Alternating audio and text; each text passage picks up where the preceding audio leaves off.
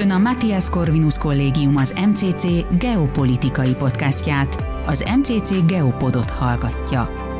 Tudjon meg rólunk többet az mcc.hu honlapunkon, valamint Facebook, Instagram és Twitter csatornáinkon. Továbbá olvassa professzoraink és diákjaink írásait corvinák.hu tudásbázisunkon. Köszöntöm a Geopod hallgatóit, Kozma Klementina vagyok. Vendégem pedig Tenczer Ádám, a Külgazdasági Műhely kutatója. Szervusz, Ádám! Köszönöm a meghívást! A mai podcast témája a 2021. szeptemberében aláírásra kerülő AUKUS védelmi megállapodás, mely Ausztrália, az Egyesült Királyság és az Egyesült Államok között köttetett. Ennek keretében Ausztrália mintegy 368 milliárd dollárért nukleáris meghajtású tengeralattjárókat vásárol az Egyesült Államoktól. Ezáltal a 7. olyan ország lesz a világon, amely atommeghajtású tengeralattjárókat üzemeltethet. A megállapodás nem csupán a haditechnikai eszközök átadásáról, hanem kiberképességek és egyéb tengeralatti technológiák megosztásáról is szól. A három ország szoros együttműködésének egyik fő oka a csendes-óceáni térségben egyre asszertívebb kínai terjeszkedés és befolyásszerzés, melyet az Egyesült Államok egyértelmű fenyegetésként él meg. Milyen jelentősége van az AUKUS-nak a dél-kelet-ázsiai biztonsági architektúrában? Igen, ez egy nagyon érdekes kérdés. Szerintem alapvetően 3 nagyobb jelentősége van ennek az egész megállapodásnak.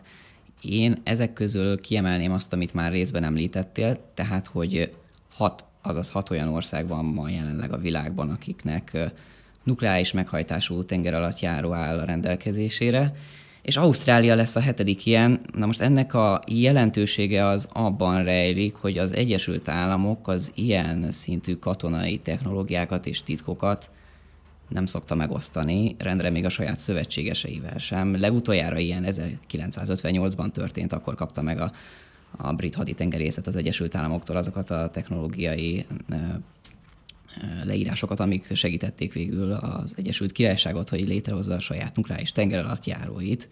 Tehát ez ebből a szempontból nézve rendkívüli jelentőségű, és hát az is nagyon fontossá teszi ezt az AUKUS megállapodást, hogy rendszerint az ilyen megállapodások azok nem elköteleződés nélkül járnak. Tehát most Ausztrália azzal, hogy belép egy ilyen megállapodásba az Egyesült Királysággal, de nyilván az Egyesült Államok vezetésével, ezzel gyakorlatilag szerintem letette a voksát a Kína és az Egyesült Államok között húzódó hatalmi vetélkedésben, ami az egyik fő szintere, az a dél-kínai tenger, aminek a ellenőrzésére létrejön végül is az AUKUS, tehát ott fog főleg működni ez a megállapodás, tehát itt főleg erről van szó, tehát a dél-kínai tenger az a vetélkedésnek az a fő szintere, ahol most az ausztrál haditengerészet is eléggé érdekelt. Na, tehát a fő jelentősége szerintem az a dél-kínai tenger vonatkozásában értelmezhető,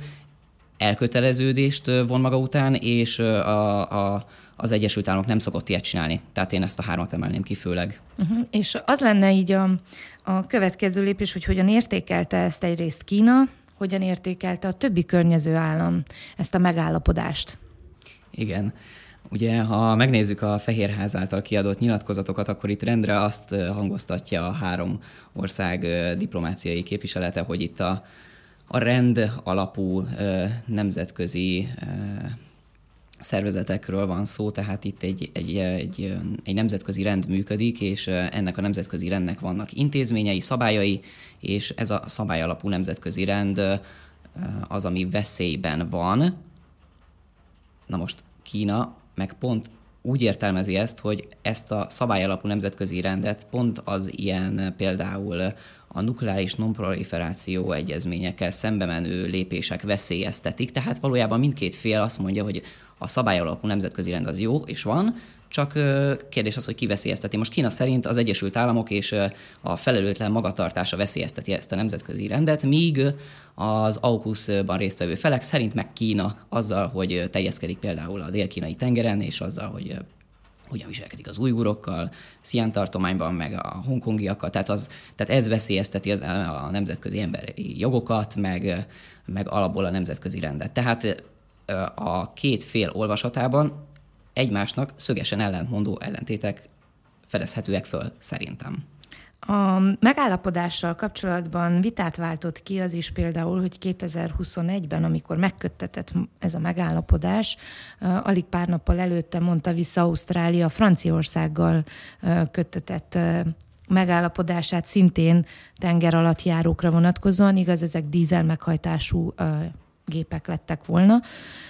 Viszont Franciaország is a térségben egy hagyományos szövetségesnek volt tekinthető. Na most, ha ebből a szemszögből vizsgáljuk a kérdést Európára vonatkozóan, mit jelent ez a helyzet?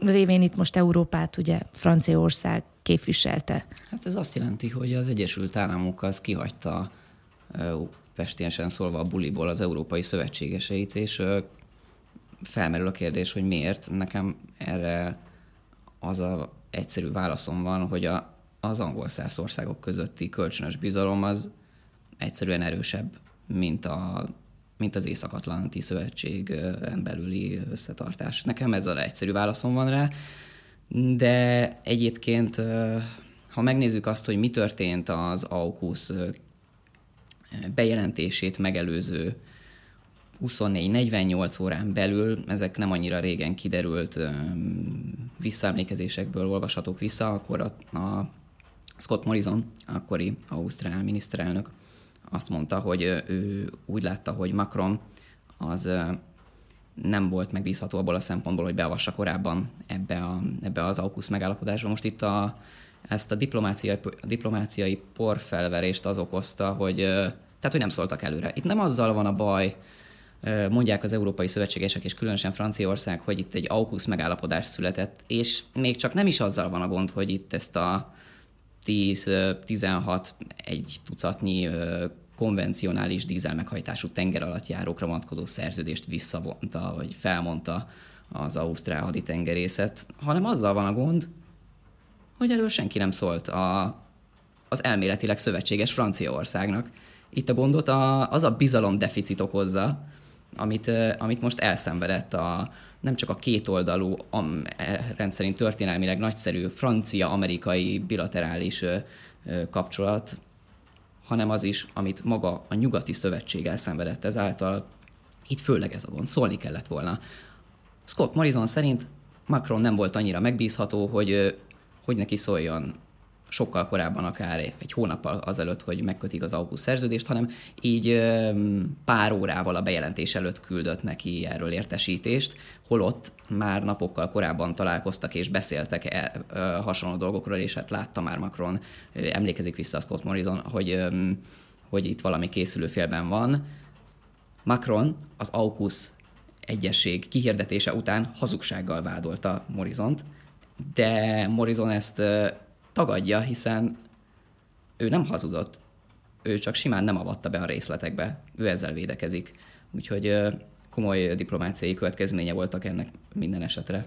Jelenti ezt a francia befolyás csökkenését is a térségben? Ez a fajta paktumfelmondás? Hát amekkora a befolyása most itt a frankofón világra, posztgyarmati országokra volt Franciaországnak, annak a befolyásnak a csökkenését szerintem már kevéssé tudja okozni az AUKUS-ból való kimaradásuk, meg az, hogy fölmondtak egy bilaterális tengeralattjáró fejlesztési megállapodást. Én azt gondolom, hogy ennek ilyen közvetlen hatása nincsen.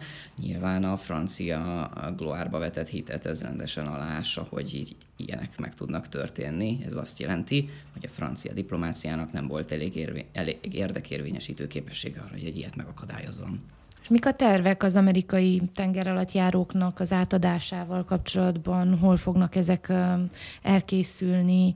Hogyan fogja az Egyesült Államok szállítani ezt a technológiát? Na igen, szerintem, mielőtt ebbe belemegyünk részletesen, csak egy-két számot hagy ismertessek a tekintetbe, hogy pontosan kinek hány ilyen tengeralattjárója van. Ugye itt most vegyük ki a képletből a konvencionális, azaz nem atommeghajtású tengeralattjárókat, és szerintem ne is beszéljünk a haditengerészetnek a nem tengeralattjáró osztályba sorolható részeiről. Tehát nukleáris meghajtású tengeralattjáróból jelenleg az Egyesült Államok rendelkezik a világon a legtöbbel, szám szerint 68-al, és ebből 14 olyan tengeralattjáró van, csak hogy így kb. Az arányokat lássuk, ami nukleáris töltet hordozására alkalmas. Most őt követi Oroszország 29 ilyen tengeralattjáróval, amik nukleáris meghajtásúak, aztán jön Kína 12-vel, az Egyesült Királyság 11-jel, Franciaország 8-al, és végül India. Most ezzel meg is neveztük, hogy melyik az a 6 ország, aki egyébként rendelkezik nukleáris meghajtású tengeralattjárókkal. Mindegy. A lényeg az, hogy az AUKUS az 18 hónapot kellett, hogy várjon arra, hogy a felek ténylegesen leüljenek, és elkezdjék megbeszélni azt, hogy mi az ütemterv.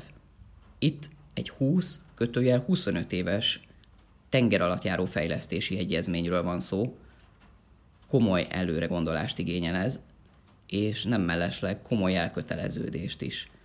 Pont ez az időtartam mutatja azt egyébként, hogy mennyire kiszámíthatatlan az, hogy ez az AUKUS milyen hatással lesz a csendes-óceáni térség, de különösen a dél-kínai tenger biztonsági architektúrájára, mert nem lehet tudni előre azt, hogy a következő kormányok is követik ezt, ragaszkodnak-e a szerződésben leírtakhoz, vagy esetleg kihátrálnak belőle, és felmondják azt, mint ahogyan ezt egyébként az ausztrálok tették a franciákkal kötött megállapodásuk során. Ez egy kérdés, hogyha feltételezzük, hogy maradnak a megállapodásnál, akkor 25 évvel lehet számolni. Most az a 8 darab nukleáris meghajtású tengeralattjáró, amit olyan 360-370 milliárd ausztrál dollárért terveznek megépíteni az ausztrál haditengerészetnél.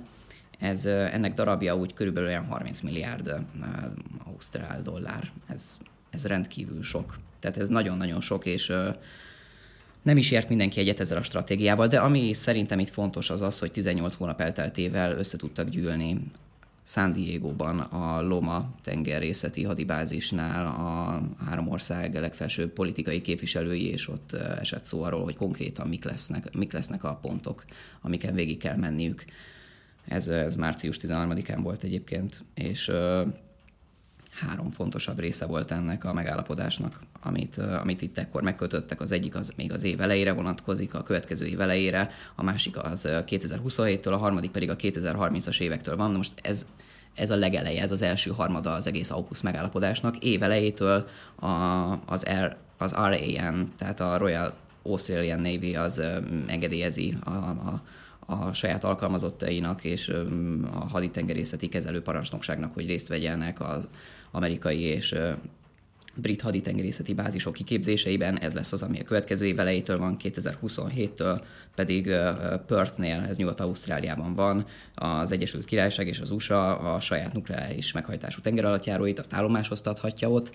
Ez a második lépés, és a harmadik az pedig az, hogy 2030-ban elméletileg az ausztrál haditengerészet az 3 Virginia osztályú nukleáris meghajtású tengeralattjárót vásárolhat az Egyesült Államoktól, és akkor ez az a pont, amikortól az AUKUS, tehát látjuk, ez a következő évtized legeleje, realizálhat bármit. Itt most ebben a kihangsúlyozandó rész az, hogy nagyon sokára. Tehát azt mondod lényegében véve, hogy most még nem láthatjuk, hogy milyen előnyei lesznek ebből Ausztráliának, meg hogy egyáltalán kifizetődő-e ez a 368 milliárd dolláros befektetés. De beszéljünk arról egy kicsit akkor, hogy hogyan pozícionálta magát ezzel az ország a nemzetközi térben, hogy a külpolitikáján ez milyen irányba változtat a jövőbe, tehát hogy beskatujázza-e Ausztráliát egy bizonyos irányba, leszűkíti a mozgásterét, vagy még mindig tud változtatni ezen?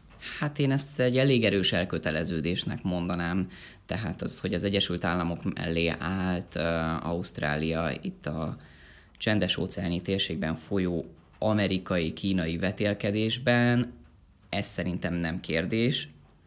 Az viszont kérdés, hogy ez kifizetődő lesz-e. Tehát ez most gyakorlatilag egy hatalmas nagy szerencsejáték és egy fogadási tét megkötése arra, hogy ezt a vetélkedést az Egyesült Államok fogja megnyerni. És hogy Kínával szemben, már ha egyáltalán érdemes Kínával Ausztráliának szembefordulnia, akkor ez egy kifizetődő stratégiája lesz. Ebben én nem mondanék most így konklúziót, mert annyira hosszú az AUKUS-nak a futamideje, amíg ez egyáltalán eredményt hoz, hogy nem lehet látni szerintem, hogy 2050 a céldátum, igen, ameddigre az egész projekt befejeződik, és Ausztrália tényleg létrehozza az egyébként közös kutatóintézetek és kutatás által fejlesztett SSN AUKUS típusú nukleáris meghajtású tengeralattjárókat, az valóban 2050, és mire Ausztrália ezt az összeset, mind a 8 tengeralattjárót megszerzi, ez beláthatatlan időtáv szerintem most egyenlőre még. És hogy látod akkor ezek alapján mennyire fog tudni valójában gátat szabni annak a gyorsütemű kínai fejlődésnek és terjeszkedésnek ez a megállapodás, mint amilyen ambiciózusan amúgy állítja, hogy ez lenne az egyik célja? Nagyon sok kételj van, ami fölmerül az AUKUS megállapodással kapcsolatban, és ezek közül az egyik az, hogy valójában ez mire is jó. Mire jó Ausztráliának az, hogy az általa elmúlt évtizedekben kiépített kínai-ausztrál kétoldalú gazdasági kapcsolatokat veszélyezteti egy ilyen geopolitikai természetű döntéssel. Arra jó, hogy védje az ausztrál biztonságpolitikai percepciót, mert azt érzik, hogy fenyegetve van a szigetkontinensük. Kérdés az, hogy ez megéri-e a gazdasági hátrányokat. Egyenlőre Kína nem helyezte embargó alá a teljes ausztrál nemzetgazdaságot, amit egyébként megtehet, és potenciálisan már be is lengette, hogy megtesz, ami nagyon kedvezőtlen hatással lenne. Na most az, hogy képes-e az AUKUS megállapodás önmagában visszarettenteni Kínát, afelől elég erősek a kétségeim, mert 25 év alatt kellene megépíteni ezt a 8 darab nukleáris meghajtású tengeralattjárót. 25 év alatt kérdés, hogy hova jut el a kínai haditengerészet, valószínűleg, de ez csak feltételezés, ennél sokkal tovább.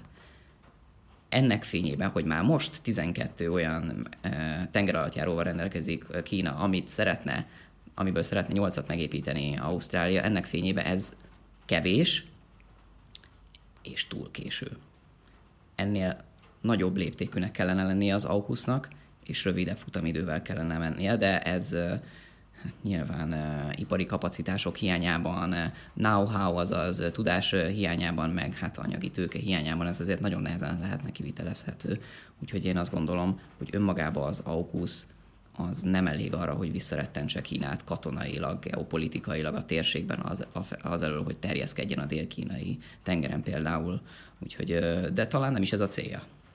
És végül egy rövid kérdésként feltenném azt, hogy ugye itt az Egyesült Királyság is szereplője ennek a megállapodásnak, hogy hogyan látod, mi a célja Londonnak, hogyan tud befolyást szerezni a térségben, vagy hogy célja befolyást szerezni a térségben, vagy megerősíteni magát. Tehát, hogy mi állhat a háttérben?